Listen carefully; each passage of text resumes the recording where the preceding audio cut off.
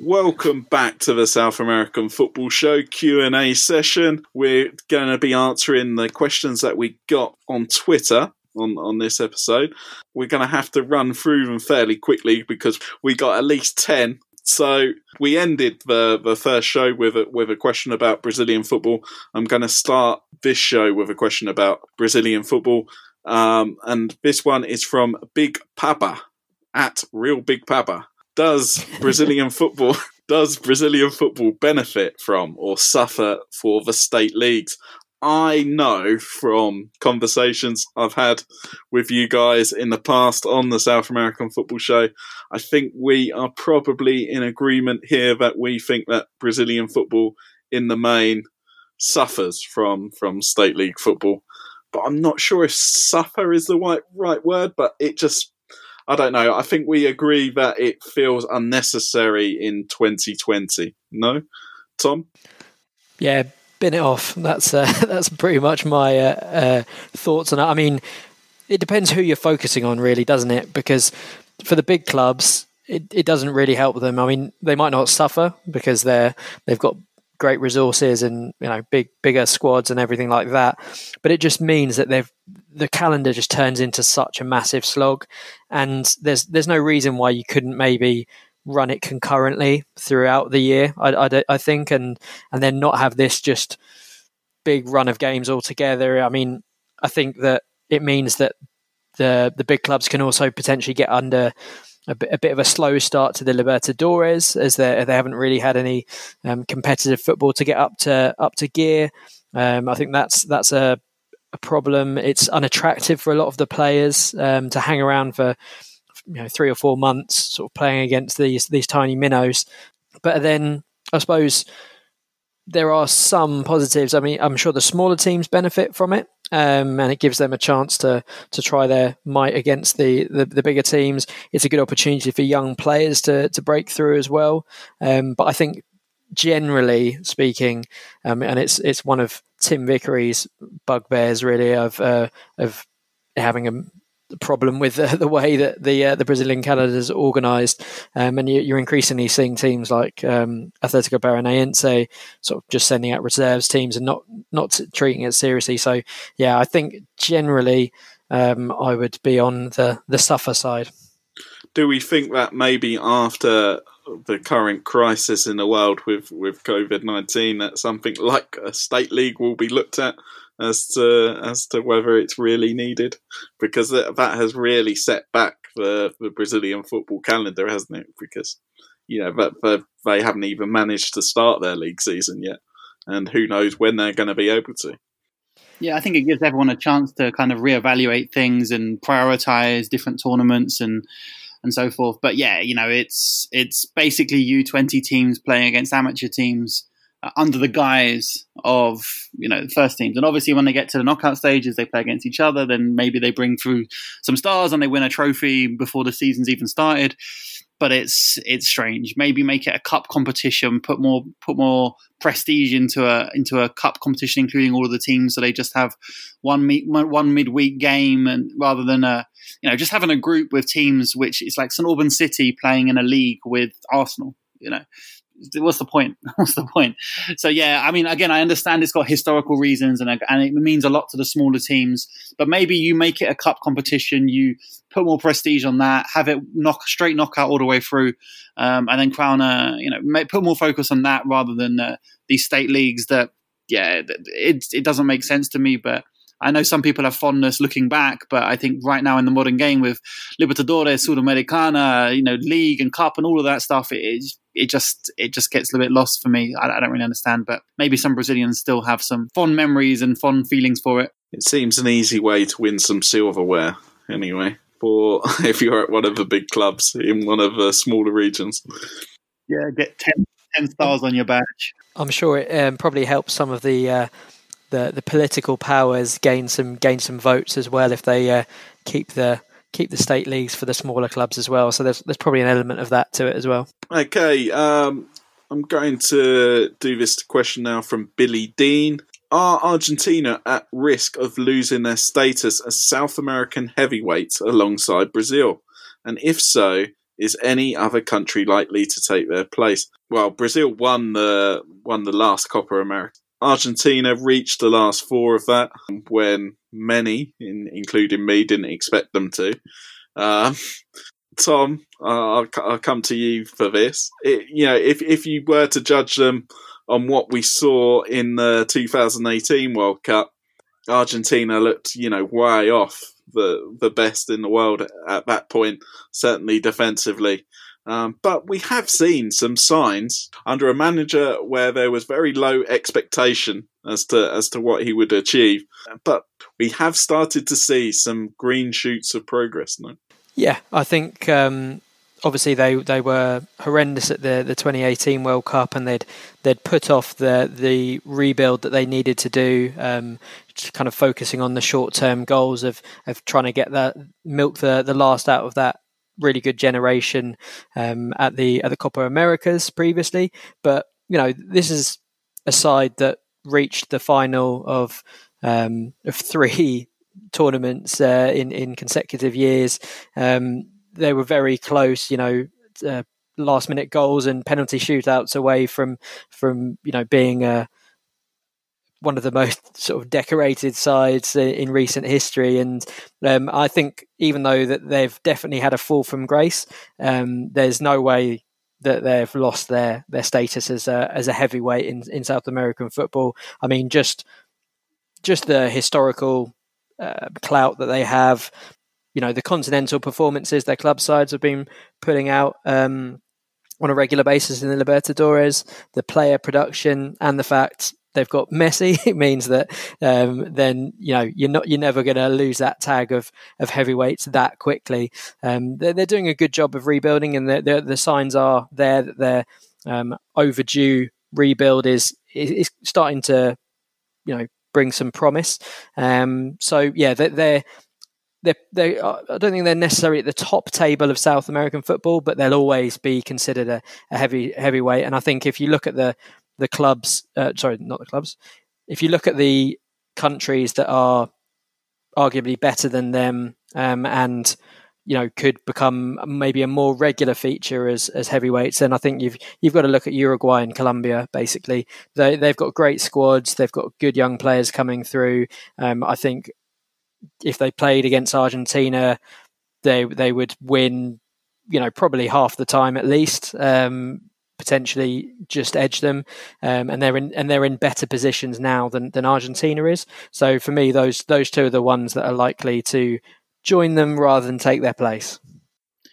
Yeah, I mean, from a Colombian perspective, and I definitely agree with Uruguay as well. And I think Uruguay have always produced great players, but you look at the depth in squad now, and obviously Suarez and Cavani won't be around forever, but Maxi Gomez is coming in, and Brian Rodriguez, the winger, I think is really good, and there's lots of really good central midfielders in there, and plus they've still got Jimenez at the back. And yeah, I think Uruguay are a very good team, and a team that we've mentioned in the previous pod, hierarchia, the ability to rise to the occasion, they definitely have that, which I think is probably what Colombia still lack. The last Copa America was interesting for Colombia. I think it really showed the quality and also some of the fragility they have. They beat Argentina, I think, comfortably. They went into the game feeling confident, and they came out with it. Obviously, there were points here and there, but I think they came out good winners in that game. And the interesting thing was people weren't that surprised who follow South American football. I think you look at Argentina over the last 5 years, you could say maybe they aren't the second best team. I think Uruguay would be above, and Colombia are up and down, but are in the conversation. Now, as you say, Argentina have a lot of good talent coming through, and they've got a lot of good players still in the squad. Moving forward, I think Colombia need to decide what this transformation in identity means. They've traditionally played a 4-2-3-1. They're now looking at more aggressive pressing, a kind of a 4-3-3, but with Cuadrado coming forward from the 3 to make it almost a 4-2-4, very aggressive, very compact, tight interchange of play, which looked very interesting at the Copa America until they played a seasoned, experienced Chilean side who just ground out the result and stayed organised and kept their heads when Colombia lost it and were deserved winners in that game. So you look at Colombia before the Chile game and you think, Jesus, these guys are up there chasing Brazil, the top of the chasing pack. And then you see them after the Chile game, and expectations suddenly crashed and fell through the ground again. So Colombia, again, you mentioned the depth in quality. Colombia have players who will never have a Colombian cap, who would have been the best player in the squad 15 years ago. It really is that dramatic. So Colombia have a lot of options, a lot of good players. You just look at defence midfield. You can name 6 or 7 players who would be star men. Barrios, Lerma, Joman Campuzano, Victor Cantillo. The list goes on and on. Mateo Uribe. So Colombia have all of the ingredients. They're now where they should be in terms of South American football. And then you have the guys who are coming up. Venezuela, we've been very excited about. We'll see what they do when they come back. Ecuador have all of the talent and are starting from a low position, but it's a clean slate for them in many ways, bringing in all the youth players. We'll see what happens. But I think right now for me, Brazil at the top, and you have a big, interesting chasing pack all clambering for those World Cup places. Yeah, just so we can go into this in a little bit more detail, because we got a question from Stephen Haran, at Haran 1888, and who said, which South American country, in your opinion, has the best next generation of players coming through? I think, we've said on the South American football show since we saw them at the start of last year, Ecuador, their under-20 side last year, they really impressed us, didn't they? Here in this tournament in Chile in the under-20 South American Championships, they went on to prove it on a world level as well, ending up finishing 3rd place. And there was a lot of talent in that side, and some couple of those players are already proving it. Gonzalo Plata at Sporting in Portugal, for example, has had a really good season up until now, from what I can see from reports there. A really exciting, quick winger. And you have players who really caught the eye, like Jordan Rezabala and Leandro Campana, who got a move to Wolverhampton Wanderers. Yet to make an appearance there, but was very exciting. Simon, I know you're especially in love with him. And my favourite player from that team was Cifuentes, the centre midfielder, Jose Cifuentes, and he got a move to Los Angeles FC in MLS. So it'd be interesting to see how he gets on there once football does come back. But what's interesting about this big break we've got in football at the moment, it has stunted the growth of some of the most talented South American players coming through. We probably named quite a few earlier, but of the less obvious nations, you've got to say at the moment it looks like Ecuador are perhaps going to be producing sort of the next golden generation like Chile did 10 years ago. But it is difficult to look past the likes of Brazil and Argentina, because you look at Brazil at the moment, they've got 3 players under the age of 20, all signed for big money at Real Madrid, the biggest club in the world. And it's kind of, you look at that and you think, wow, that's going to be very difficult to compete with that kind of level for any other South American nation, even if just a couple of those, which likely to be sort of Vinicius Junior and Rodrigo, if those two just make it alone, and have already really impressed there in their first year or so. Brazil look a real force once again. Brazil, I think, are the one that have got they've not got a bad side right now, but I think they've got some scarily good talents coming through that in maybe 4 or 5 years' time, when they're sort of nearer their peak, we could see Brazil being a real force again and challenging that European hierarchy. For me, though, the country that I'm most interested about the young players coming through is Uruguay. Really amazing and impressive how such a small country produces not only the quantity but also the quality. And I know that we've got another question sort of questioning the sort of decline of the Uruguayan golden generation, which I'm sure we'll get onto in a bit. But for me, I think they've managed the transition so well. You look at the way that they just pretty much ripped up the textbook in terms of their midfield before the last World Cup, and threw in the likes of Bentancur, Torreira, Nandes. It was really impressive to see them make that massive leap and kind of move away from the old guard of hard, gnarled defensive midfielders and bring in some really technical players. And then obviously the rise of Fede Valverde, who I think is elite level talent that's just going to complement them even more. Yes, they're going to have to deal with the loss of the amazing forwards like Suarez and Cavani, but they've got some really good players, as Simon mentioned. Brian Rodriguez is a fantastic talent. Maxi Gomez is very good too. Fede Viñas, who we've got a scouting spotlight pod coming out hopefully soon. He's another interesting upstart, and also, you look at some of the young talent in the league. Facundo Pelistri is being linked to pretty much every big club that you can think of. Nacional had a very good under-20 side that won the under-20 Libertadores, and they're bringing some really interesting players through. And there's a whole host of centre-backs that you could pick and choose from as well. Ronald Araujo seems to have impressed at Barcelona and could potentially cement his place there when football restarts. And you've got Jimenez, you've got Santiago Bueno, you've got all kinds of other centre-backs there that are going to continue that Uruguayan tradition. Mendes, another one. The list goes on, really. So for me, I think Uruguay, they're going to be absolutely fine and potentially could even get better. So we shall see. And Simon, do you want to big up the Colombian corner?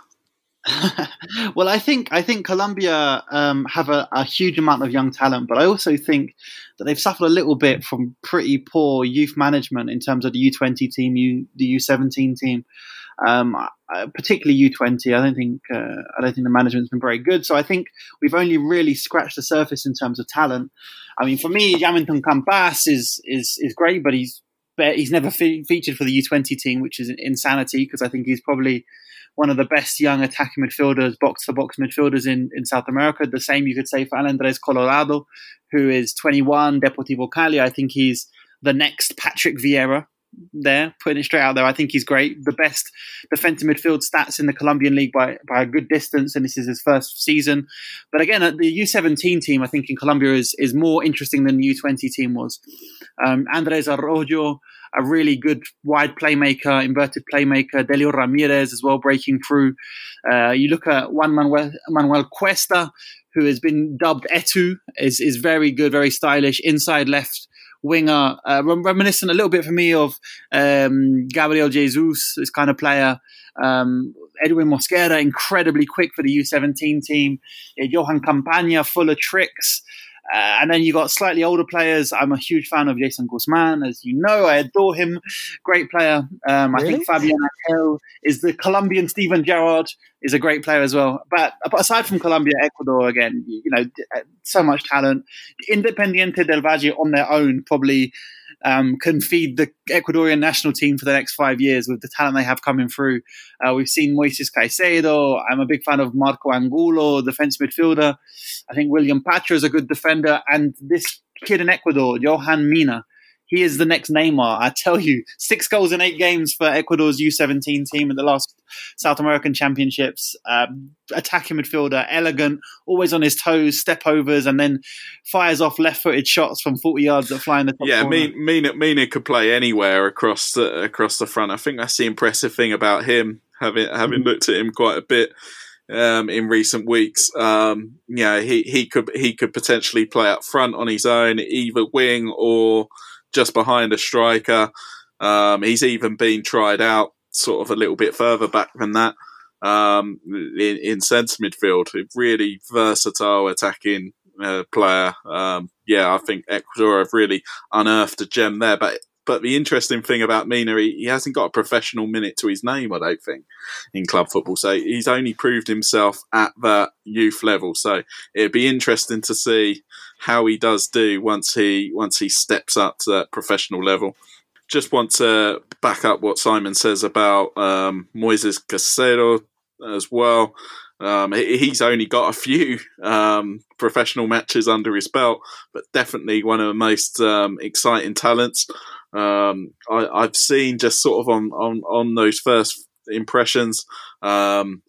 Defensive midfielder. He's a player who reminds me a bit of a player at my club, Norwich in England. He reminds me a bit of Ben Godfrey in his ability to pass and contribute from deep. He can dribble it out. So I could even see him being converted into a centre back as Godfrey was by Farke when the German took charge at Norwich. So yeah, I think he's exciting. And yeah, in Chile we've got Carlos Palacios, who is a player I was getting increasingly excited about pre-lockdown. He's really the only real attacking talent that excites me coming out of Chile at the moment, sort of under the age of 21 anyway. He plays for Unión Española. Yet to feature at under 20 level for Chile, but I think he'll be key next year if those under 20 South American Championships go ahead. And that kind of answers kind of a question that I think a couple of people asked about, like the up and coming wonder kids of South American football, Juan David Cortez being one of them. He asked us what the up and coming South American wonder kids, who are they? Tom, do you have any that you would like to add to the list? Yeah, I'll throw more into that obviously massive list that we've already we've mentioned. I mean, yeah, I'd echo the thoughts about Moises Caicedo. I think he's brilliant. He's going to be really good. One thing I would say about generally my approach to judging at under 17 level, I'm always a bit wary because the amount of times I've been burned by seeing great young players at that age. I kind of like to wait until I see them under 20 to really sort of wax lyrical about them. So that's always my word of caution when it comes to judging players. But I think just looking at Argentina, Thiago Almada is the obvious one. I think he's an absolutely fantastic prospect and will go on to do really amazing things. Other than that, Adolfo Gaich is a really interesting talent, and Zaracho is probably one of the most consistently good young players still in Argentina as well. So they're three that from Argentina that I would expect big things from, and there's always other good ones coming through. Matias Palacios is a young kid at San Lorenzo who's got a big future as well. Other than that, I think in Brazil, Caio Jorge from Santos is someone who's been highly rated. Tayez Magno as well at Vasco, another who's looking quite impressive.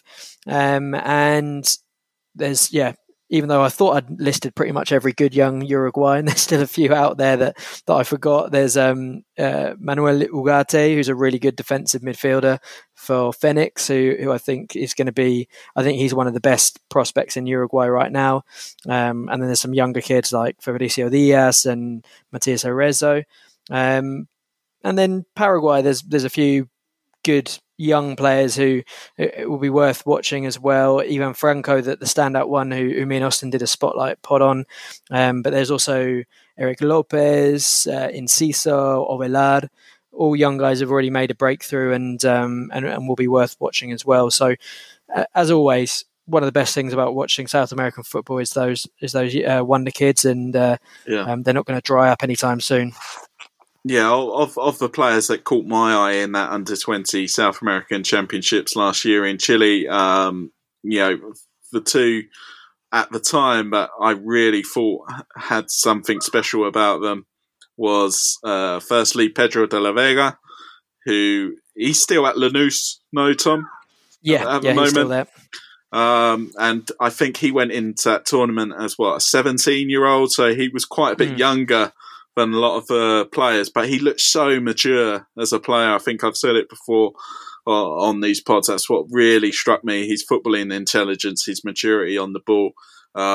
He's a player I think who could develop into a very handy player at Champions League level of European football.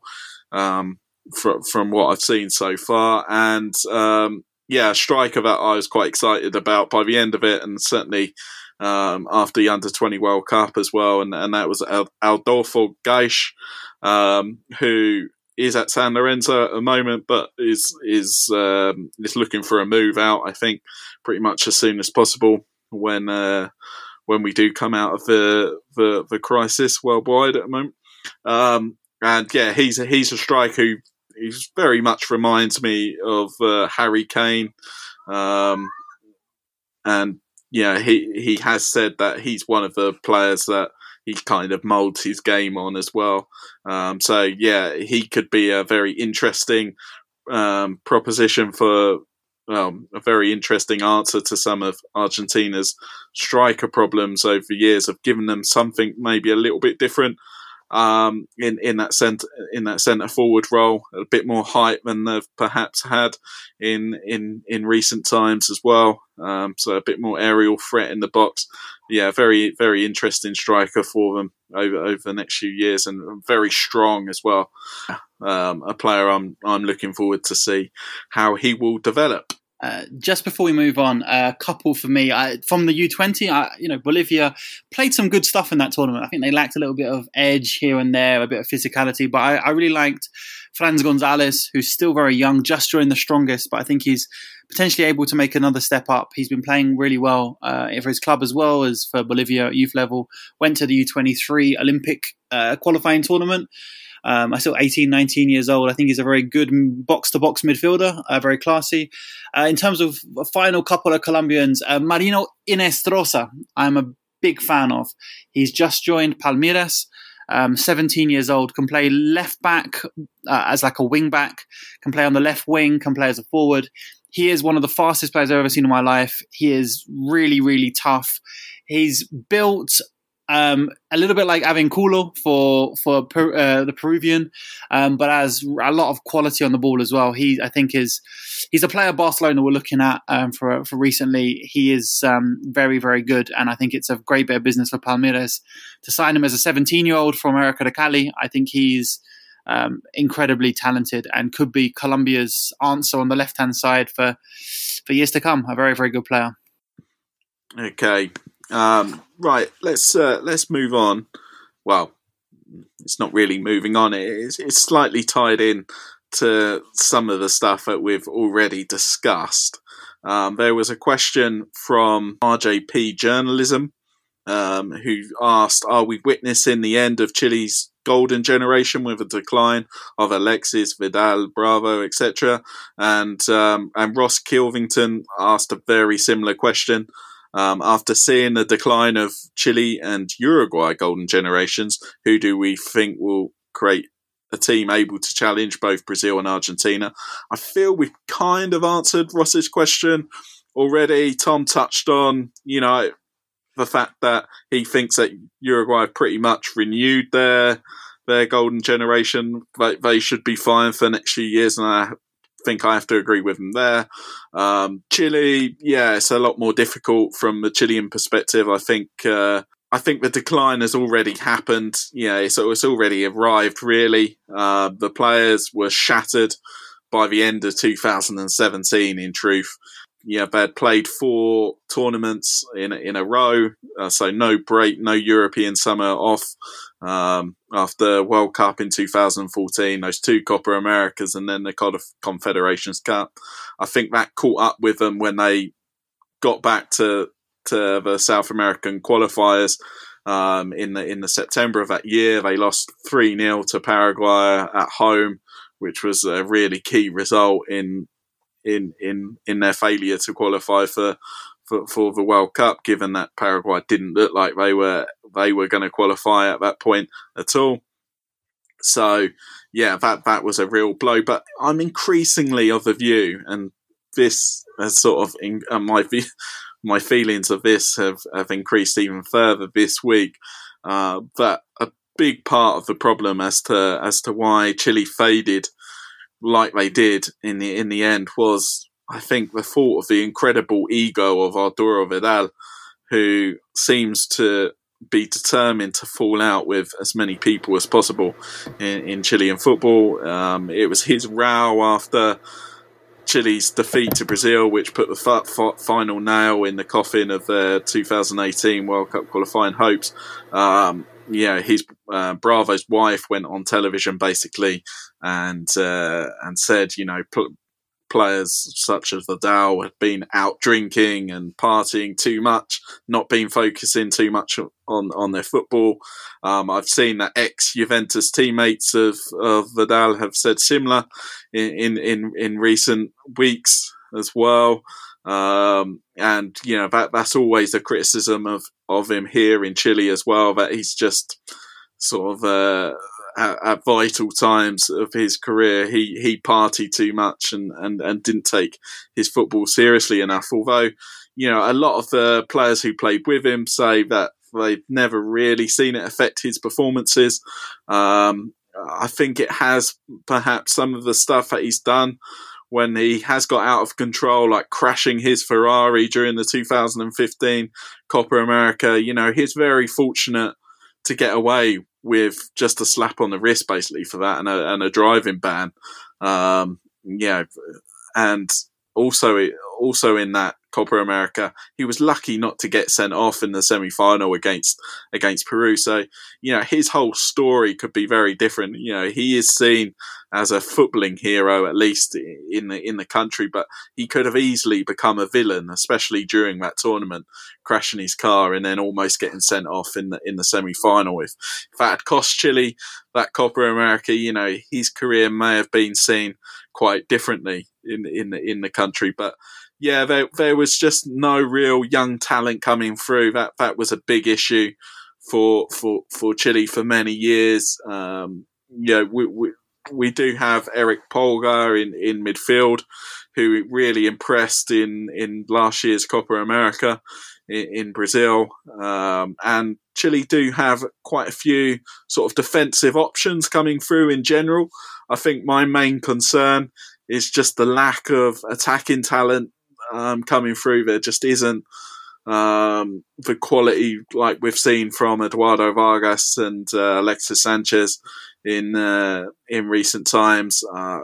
It's difficult to see players quite of their standard coming through, although, as I mentioned a bit earlier on in this pod, Carlos Palacios is one I'm really excited about at Unión Española.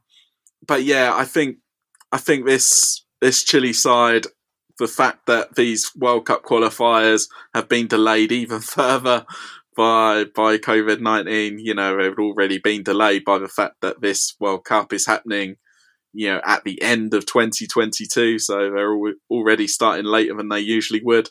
I think all of these things are not good news for Chile. I think by the time it starts, they would have probably one of the oldest sides, average age-wise, going into most matches. And, by the end of this qualifying cycle, I think it's going to be a real transitional side that we're going to be seeing. I will be surprised if they do finish in the top five for that reason, especially given the quality that Uruguay, Colombia, Brazil, Argentina have all produced. The quality of players that they're producing in the bucket loads, it seems, in recent times. Yeah, and the other thing with Vidal is, he's the only player that I know of in sort of this generation of Chilean football who refuses to give Marcelo Bielsa any credit whatsoever, which again sort of plays into what I was saying about, his incredible ego. He really doesn't seem to be able to give others much credit at all. This week as well, he seemed to sort of have a bit of a dig at Charles Aranguis. It just seems unnecessary. Obviously, Alexis Sanchez's level of performance also dropped off a cliff in the last year or so. Certainly for his club side, more so for Chile. I thought he had a fairly decent Copa America last year. Yeah, I think this Chile generation is pretty much over. Yeah, I think absolutely the South American qualifying, again, the quality at the very top may not be at the the best it's ever been, but in terms of the competitiveness of getting in those World Cup places, I think it's getting increasingly tough. We don't know what's happening with Ecuador. Paraguay are always competitive. Uruguay are very strong. Colombia should be very strong moving forward. Venezuela are now a factor in qualifying. Peru are still there. Bolivia have the altitude and will take points. So what you said is interesting, and it's definitely going to be interesting to see what they can do to kind of bring through that next generation, if there is a next generation. But it definitely will be a tough job, I think, for the next couple of World Cups. As these other rivals emerge. And again, we don't know what's going to happen with Ecuador. Maybe they won't be able to incorporate these players and be what we hope they might become. Maybe Venezuela is going to be a bit of a false start. We don't know.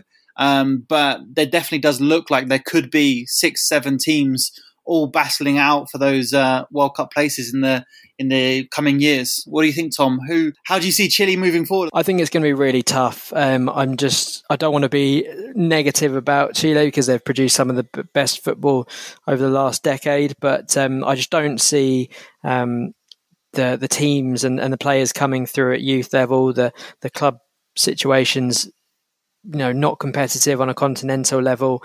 I mean, all it needs is one group of players to come through and do well, but we've seen time and time again very poor teams, and I do worry for how they're going to sort of compete at the top level. I mean, I think they'll always be in and around there, but I think we might be seeing, out of all the teams in South America, one that is going to see the biggest drop. This one was from the Bola Bola show. By the time the next World Cup takes place, it's going to be 20 years since South America last won a World Cup. Do you see that drought ending in Qatar 2022, given everything we've just said?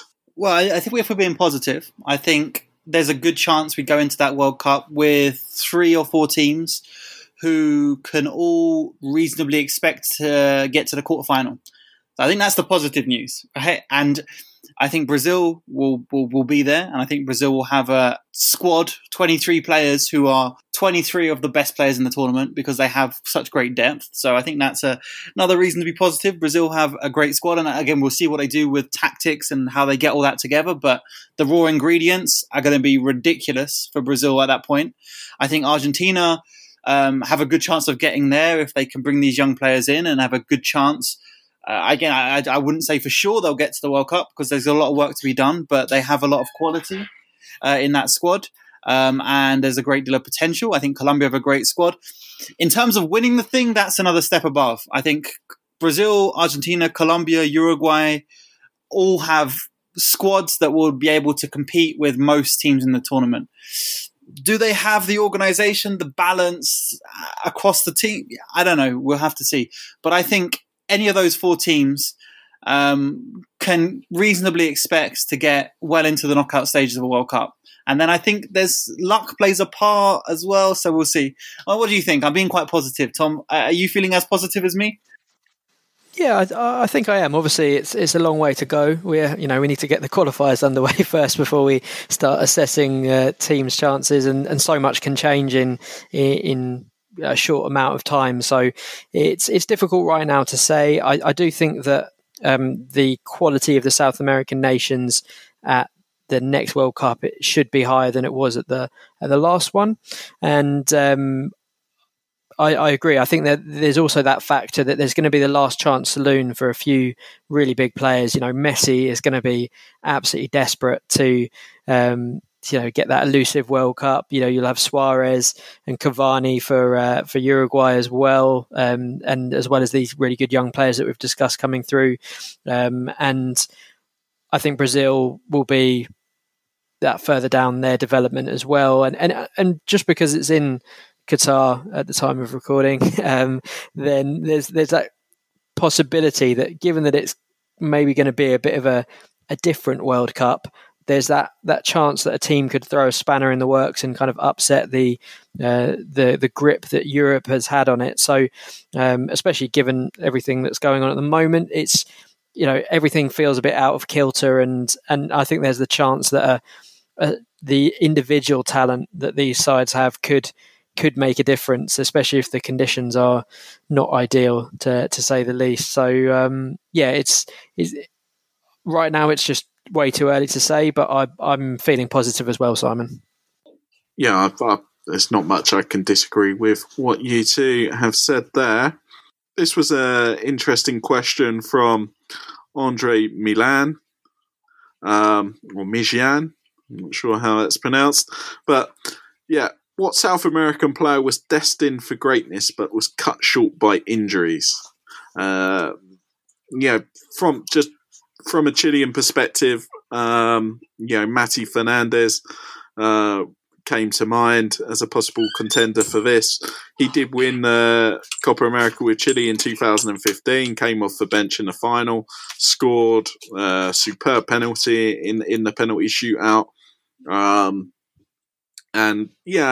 contributed certainly a lot to Marcelo Bielsa's Chile side that qualified for the 2010 World Cup. Bielsa loved him.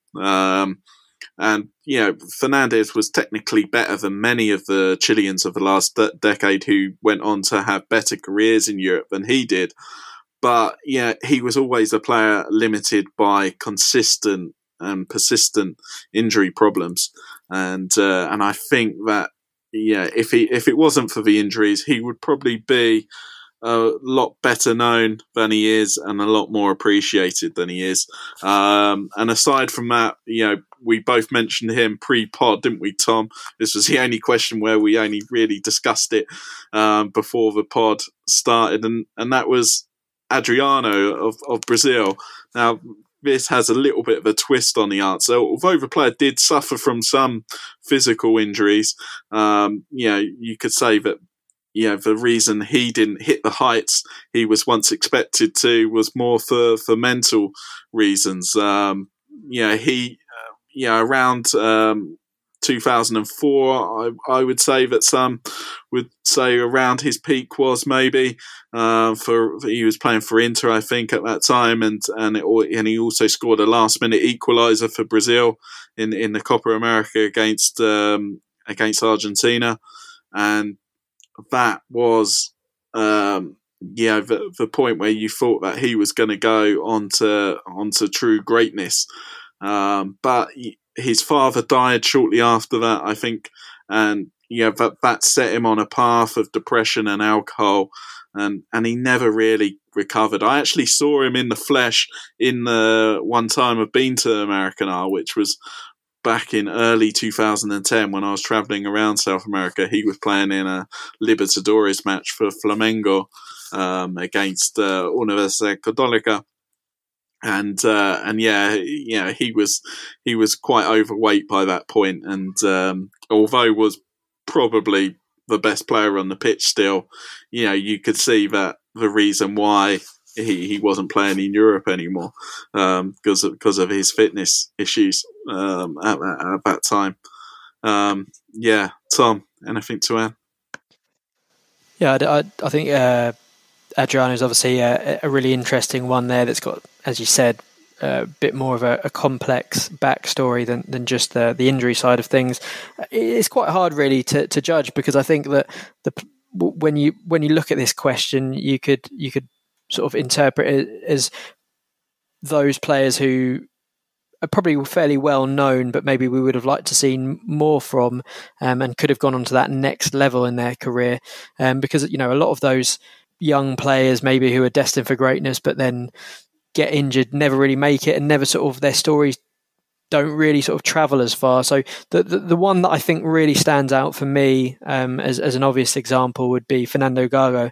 He's someone who's had absolutely rotten luck with injuries. He's done his ACL more times than I can count, I think, and he's someone who certainly when he was coming through was regarded as the next Redondo, and made a pretty good start to life in Spain, and also he had a great understanding with Messi for the national team as well. I think he could have been that kind of missing link that could have maybe taken that Argentina squad just to that next level. And again, I think he got another injury recently as well. So I think he's the obvious one, but there might be a few sort of young players that we kind of have the privilege of kind of watching their entire careers, and maybe we'll be able to say in a few years' time as ones that we kind of remember as great young talents who didn't go on to fulfill their full potentials. How about you, Simon?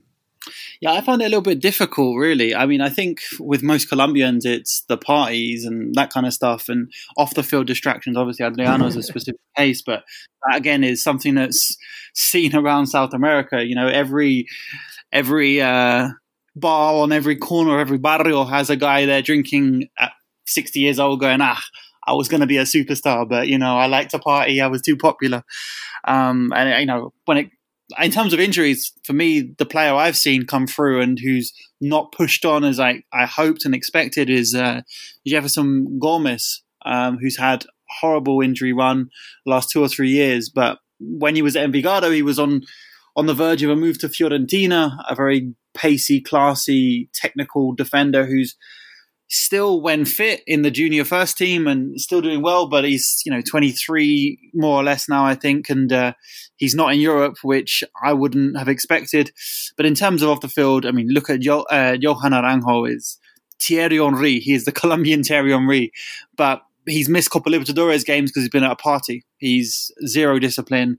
He's currently in Peru at our favourite club, Binacional, having some amazing games and having 3 or 4 games where he doesn't look like he's paying any attention. But he's a player with incredible talent who suffered for off-the-field reasons, not necessarily injuries. But if we were to look at disciplinary factors, I'm sure we'd all have much longer lists, which is perhaps quite telling as well. But Jefferson Gomez is one whose injuries have stopped him becoming a top European player, I think, so far. And hopefully he has a bit more luck with the rest of his career. One that's just popped into my head quickly as well is Emmanuel Mamana.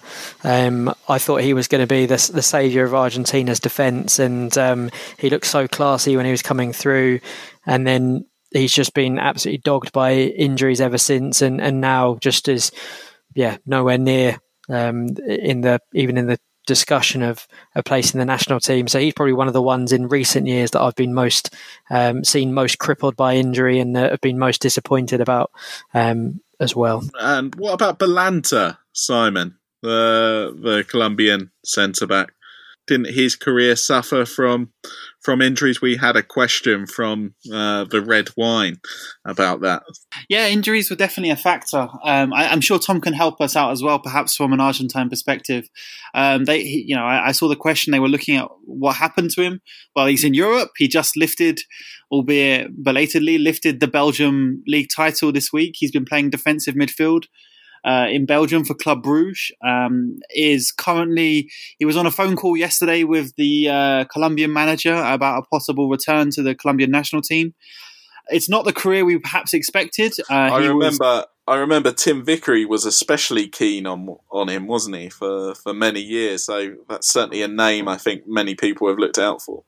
Yeah, absolutely. And he was a superstar on Football Manager as well. So that obviously gets him in a lot of people's notebooks too. And he was very impressive. A quick central defender, very composed on the ball.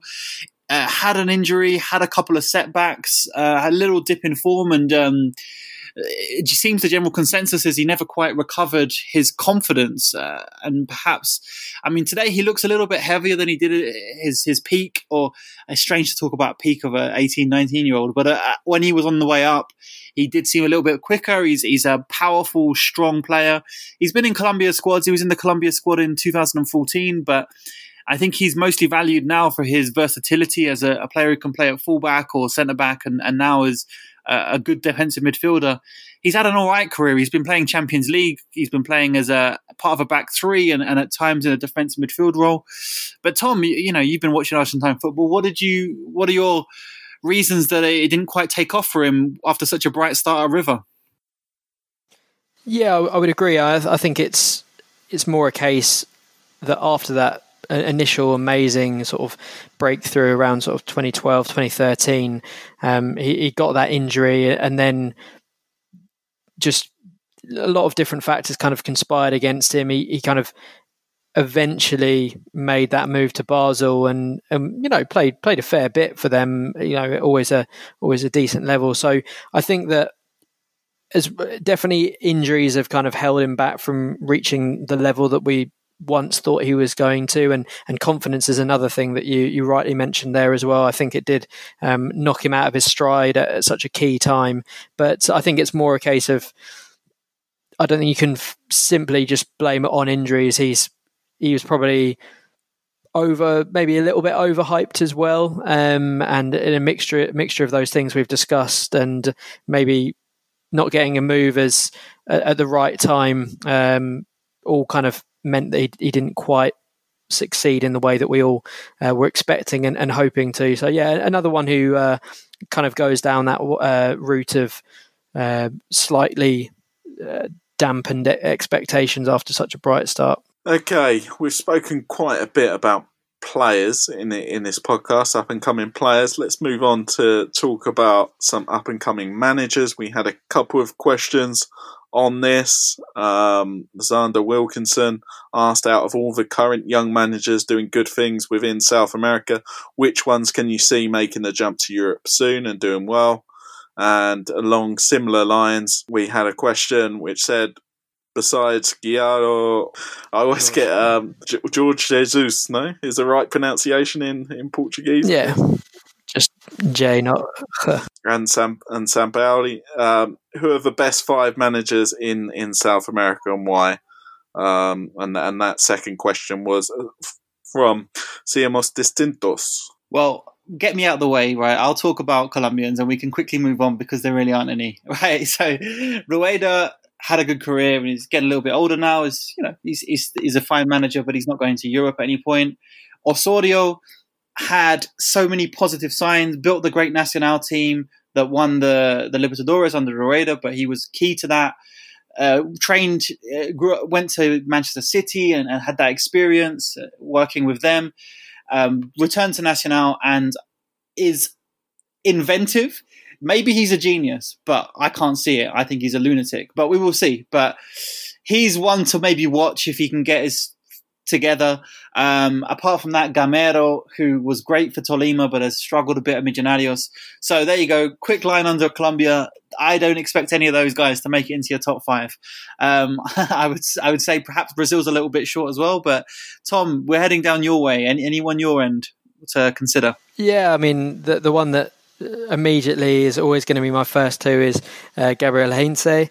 I think he's done absolutely wonders, not only at Argentinos Juniors to get them up, but then at Vélez as well. He's got them right back up the table where they belong. And the most important thing out of all of it, as I've probably mentioned on previous pods, is that he's really one of the few managers in the Argentinian leagues that I see stamp his kind of brand of football and authority on a team. He's got them playing fantastic possession-based football, with a side that's constantly losing its best players and doesn't have the same resources as big sides. He's obviously left Vélez now, and it's going to be interesting to see where he turns up next. I've not been tracking the latest rumours, but I saw that Marseille were linked with him as a former player, which could be quite a good interesting move. So he's the one I've got huge hopes for.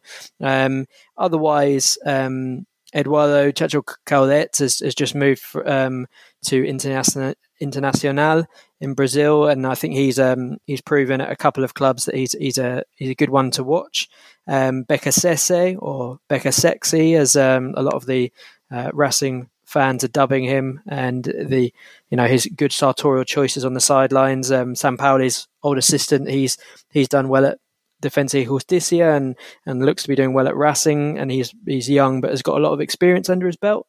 And then other than that, you're probably looking at Diego Dabove, who's once again punched well above his weight, this time at Argentinos Juniors. And I think it's going to be interesting to see how Crespo does as well, because he's not necessarily got the results yet, but his side's playing interesting attacking football.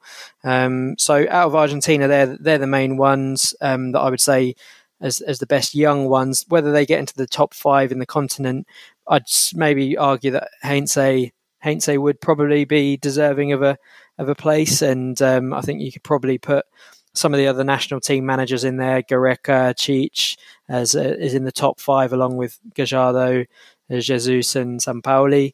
And then the only other one that I would probably throw in there, who's not technically South American, but has done great things at Independiente del Valle, is Miguel Angel Ramirez, a young Spanish manager who's doing very well. I think he'll be getting a job in Europe before long too. Yeah, I think he was the name I was going to mention as one which could be an interesting one to watch, because the coaching that he's done at Independiente del Valle has been superb, and it'd be interesting to see how he would fit into some clubs in Europe, because I think arguably it's quite easy to impress at Independiente del Valle because of how well everything is set up there. So it will be interesting to see sort of in coming years the head coaches who do well there, whether they can transfer their skills into Europe, into perhaps a more less polished setup in a relatively speaking in Europe. So because I do feel like Independiente del Valle are just sort of streets ahead in how they're set up in South America, and especially Ecuador. That's basically an advantage to coach them. But yeah, it's going to be interesting to see how Ramirez gets on. Moving on, we had quite a heavy question from Sergio Guzman. He said, "I'd like to know if you think that the corruption scandals, FIFA Gate, etc., have helped clean up the management of the sport, or if managers have only become more adept at carrying out their graft in light of greater scrutiny. What do you think the next big scandal will involve?" Well, yeah, I mean, I think, to be honest, I don't think it's really affected things too much, to be honest. Don't want to be too down on it, but yeah, I mean, I think there's always going to be a certain level of corruption and scandal when it comes to South American football.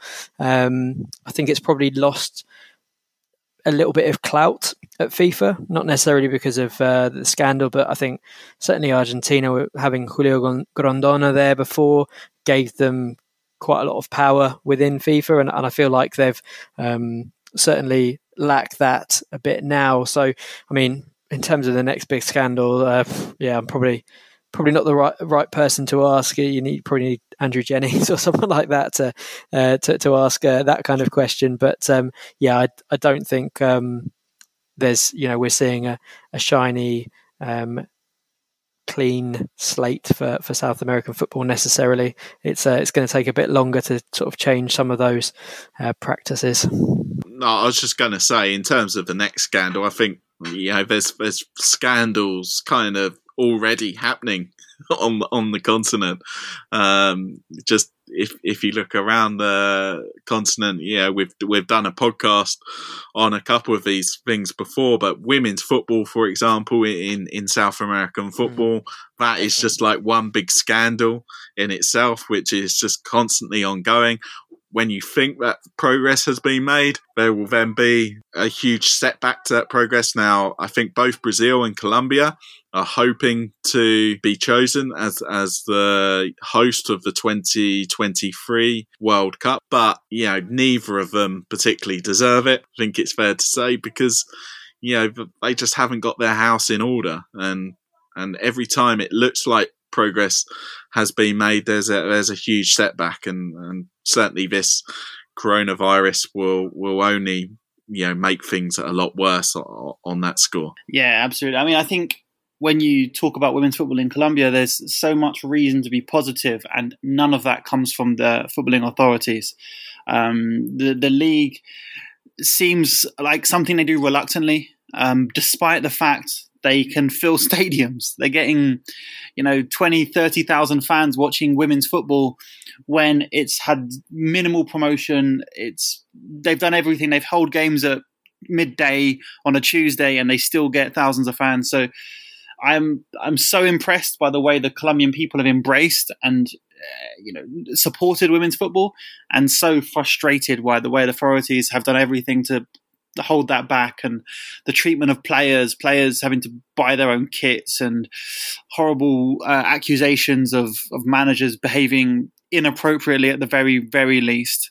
is incredibly frustrating. And in terms of Colombia, all I will say is Colombia is selling more drugs than it's ever sold in its history, and there's very little rumblings and scandal in regards to where that money goes, because it's all going straight into businesses, legit businesses to be laundered.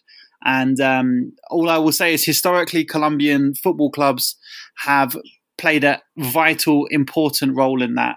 And I would suggest that perhaps that situation hasn't completely disappeared. When you have when you report 30,000 fans in a stadium and nobody's counting, then it's very easy to perhaps over-report that number and launder some money if you wanted to. So I don't know. I would suggest that in terms of Colombia, the authorities are hugely problematic in many ways, and often pander to the least ethical, perhaps, authorities in certain clubs in the league.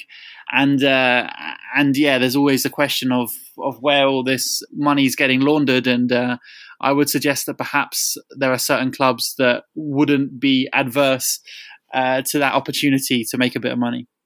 How's that for diplomatic? I didn't actually blame anyone. You can't sue me.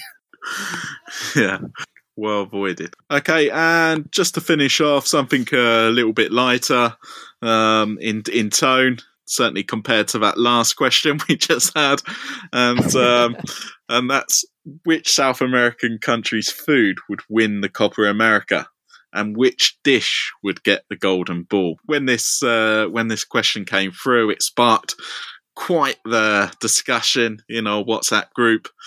I think we're agreed on who would probably be the winner. I would certainly go for Peru. I don't know if you guys would agree. I think it would definitely be a finalist. You know, in terms of if we're comparing it, I think it's probably got the most diverse and balanced squad. If we were comparing it to a football team, it's some great dishes there that make up a great team. I mean, obviously, I'd always favour Argentina, but that's personal bias, and certainly for any vegetarians out there, they probably wouldn't go for Argentina. It's kind of got the big name star of the asado options around it. He's the big beefy striker up top, isn't he? Yeah, exactly. Yeah, so I think that would go far, and I think Venezuela a bit of a dark horse there as well with the arepas and tequeños. I think they could go far in a Copa America of food. Yeah, I think. Look, I mean, Peru are coming into this as the classy. Everyone knows what they're about, full of style and panache. You know, all the great seafood, ceviche, and all that kind of stuff. I get it. I'm not the man to ask, right? All I can say is I can put the case forward for Colombia because I know people will expect me to, but I am super fussy. I eat what I'm told by my girlfriend. She bullies me. Like, it's good for me. It's good for me. But I'm just saying, I'm not ideally placed. I mean, Colombia, it's comfort food, right? You have your bandeja paisa with your chicharron, your pork scratching, your meat, your rice, your frijoles. You're filling yourself up with carbs and protein, and then you have Bogota up on the mountain with their soups, with ajiaco and all that kind of stuff. Sancocho, which is a big old stew full of anything you can find thrown in together. And then up here on the Caribbean coast, you got your fish and your ceviche and all that good stuff. So Colombia has a bit of a variety, but there's nothing prestige, I would say, about Colombian food. It's hearty, it's filling, it's there's meaty, it's protein, it's all that good stuff. So I think Colombia maybe is a solid mid-table. But there's nothing flashy. They might surprise from an occasion. You can get a real nice dish here and there. You're not going to be too disappointed, I'd say, with Colombia. Consistency rather than anything. But what about Chile, Adam? What's your best play? What are you putting forward? I think it's difficult. Like a lot of the dishes for me taste quite similar. So, for example, pastel de papas, which is quite popular here, which is kind of similar to what a cottage pie would be, maybe in British cuisine, but then a lot of the taste and the ingredients of that you would just get in an empanada, which is obviously one of the king snacks in southern South America, at least. I think they're quite popular there in Colombia, though, although they tend to be more fried than baked. No? Simon, the empanadas. There's also sort of fast food. It's quite popular in Chile, a completo, which is a hot dog. So you got like a Frankfurter type sausage in a bun, but then you've got loads of ingredients going on top of that. Avocado, tomato, mayonnaise is the most popular one, which is called Italiano because of those three colours make the Italian flag. On top of it, cazuela, which is a type of soup, is very popular here in Chile as well. That is something I've only really ever enjoyed when my mother-in-law has made it. So I think that is like something you've got to have when it's like classic home cooking. But a lot of in case she's listening. A lot of my time here in Chile is just basically spent either cooking myself Asian food or getting Korean food from a restaurant. But in terms of other South American food, I absolutely adore Peruvian food. Probably my 3 favorite dishes here in South America are all Peruvian. So you've got like a trident of attacking options there. Ceviche, probably the playmaker, you could say. Simon's already mentioned it. So much panache and flair to it. Then you got a lomo saltado, which is like stir-fried beef, and you can have sort of chips and rice with that. But the meat is usually like really tender and juicy. Usually comes with tomatoes. As well, cooked with it. And then possibly my favourite, which is ají de gallina, which is like a creamy chicken, almost type curry like dish. There's a lot to like in Peruvian food. Rocoto rellena, really spicy peppers stuffed with all sorts. So it's a beautiful cuisine, one of the best in the world in my opinion. And possibly if there was a World Cup of cuisines, then Peru might be making it to the last 4 even. Colombia has some great fruits as well. Great fruits, and the empanado and all that good stuff. But Tom, Brazil, we've been talking them up as the best footballing team in South America right now. What about on the plate? How are they doing on the plate? Nah, they're flattering to see. It's a lot of fried stuff, very very stodgy. I mean, obviously, a country as big as Brazil is obviously going to have some good options. But every time I've been to Brazil, I've always been a bit let down by the food. To go back to Adam's point about Chilean food, a lot of the time I feel like they just put an egg on everything. It was kind of like a normal dish, and there'd just be a fried egg on top of it. Yes, that is also a thing. Yeah, like I say, like once I drew sort of a family tree of Chilean foods where you could see sort of all these dishes, which are called separate names, but really sort of they all have like a very similar root to them. And it does get a little bit dull after a while, in my opinion. Hopefully I don't offend too many of our Chilean listeners with that, especially coming from Britain. I'm well aware of our reputation cuisine-wise across the world. But like I say, I'm a massive fan of Asian food, so... In terms of, I feel like I should represent Argentina a bit more than just mentioning the obvious steak there. I mean, obviously, you've also got a nice glass of Malbec, whipping the crosses into to the Argentinian steak to finish it off. But there's also there's so much more to Argentinian food than just the meat. Obviously, there's a huge Italian heritage, so you've got things like a milanesa, which is like a breaded sort of chicken breast, escalope kind of thing going on. You've got pizza, pasta, all that good stuff. But then also you've got some really interesting dishes like humita, which is kind of a lot of sort of sweet, almost like a sweet corny. That's popular in Chile as well. But then that's not too far removed from pastel de choclo, which is another very popular dish here in Chile. That's true. And also you can't forget the dulce de leche from Argentina. That goes in pretty much every dessert, and in fact, I was snacking on some nice alfajores that my girlfriend made earlier with dulce de leche. Okay, that's interesting. And then obviously, the lomitos from Cordoba, chivitos from Uruguay, great sort of sub sandwiches that are amazing, and wash it down with a big 2-litre plastic bottle of Fernet and Coke to finish things off and have a wild night. Yeah, I think this was the final point I was going to add. Well, a couple of things on the Brazilian food, having done quite a few places in Brazil, the north, the middle, and the south. I would say that Bahia was by far the best cuisine experience in Brazil.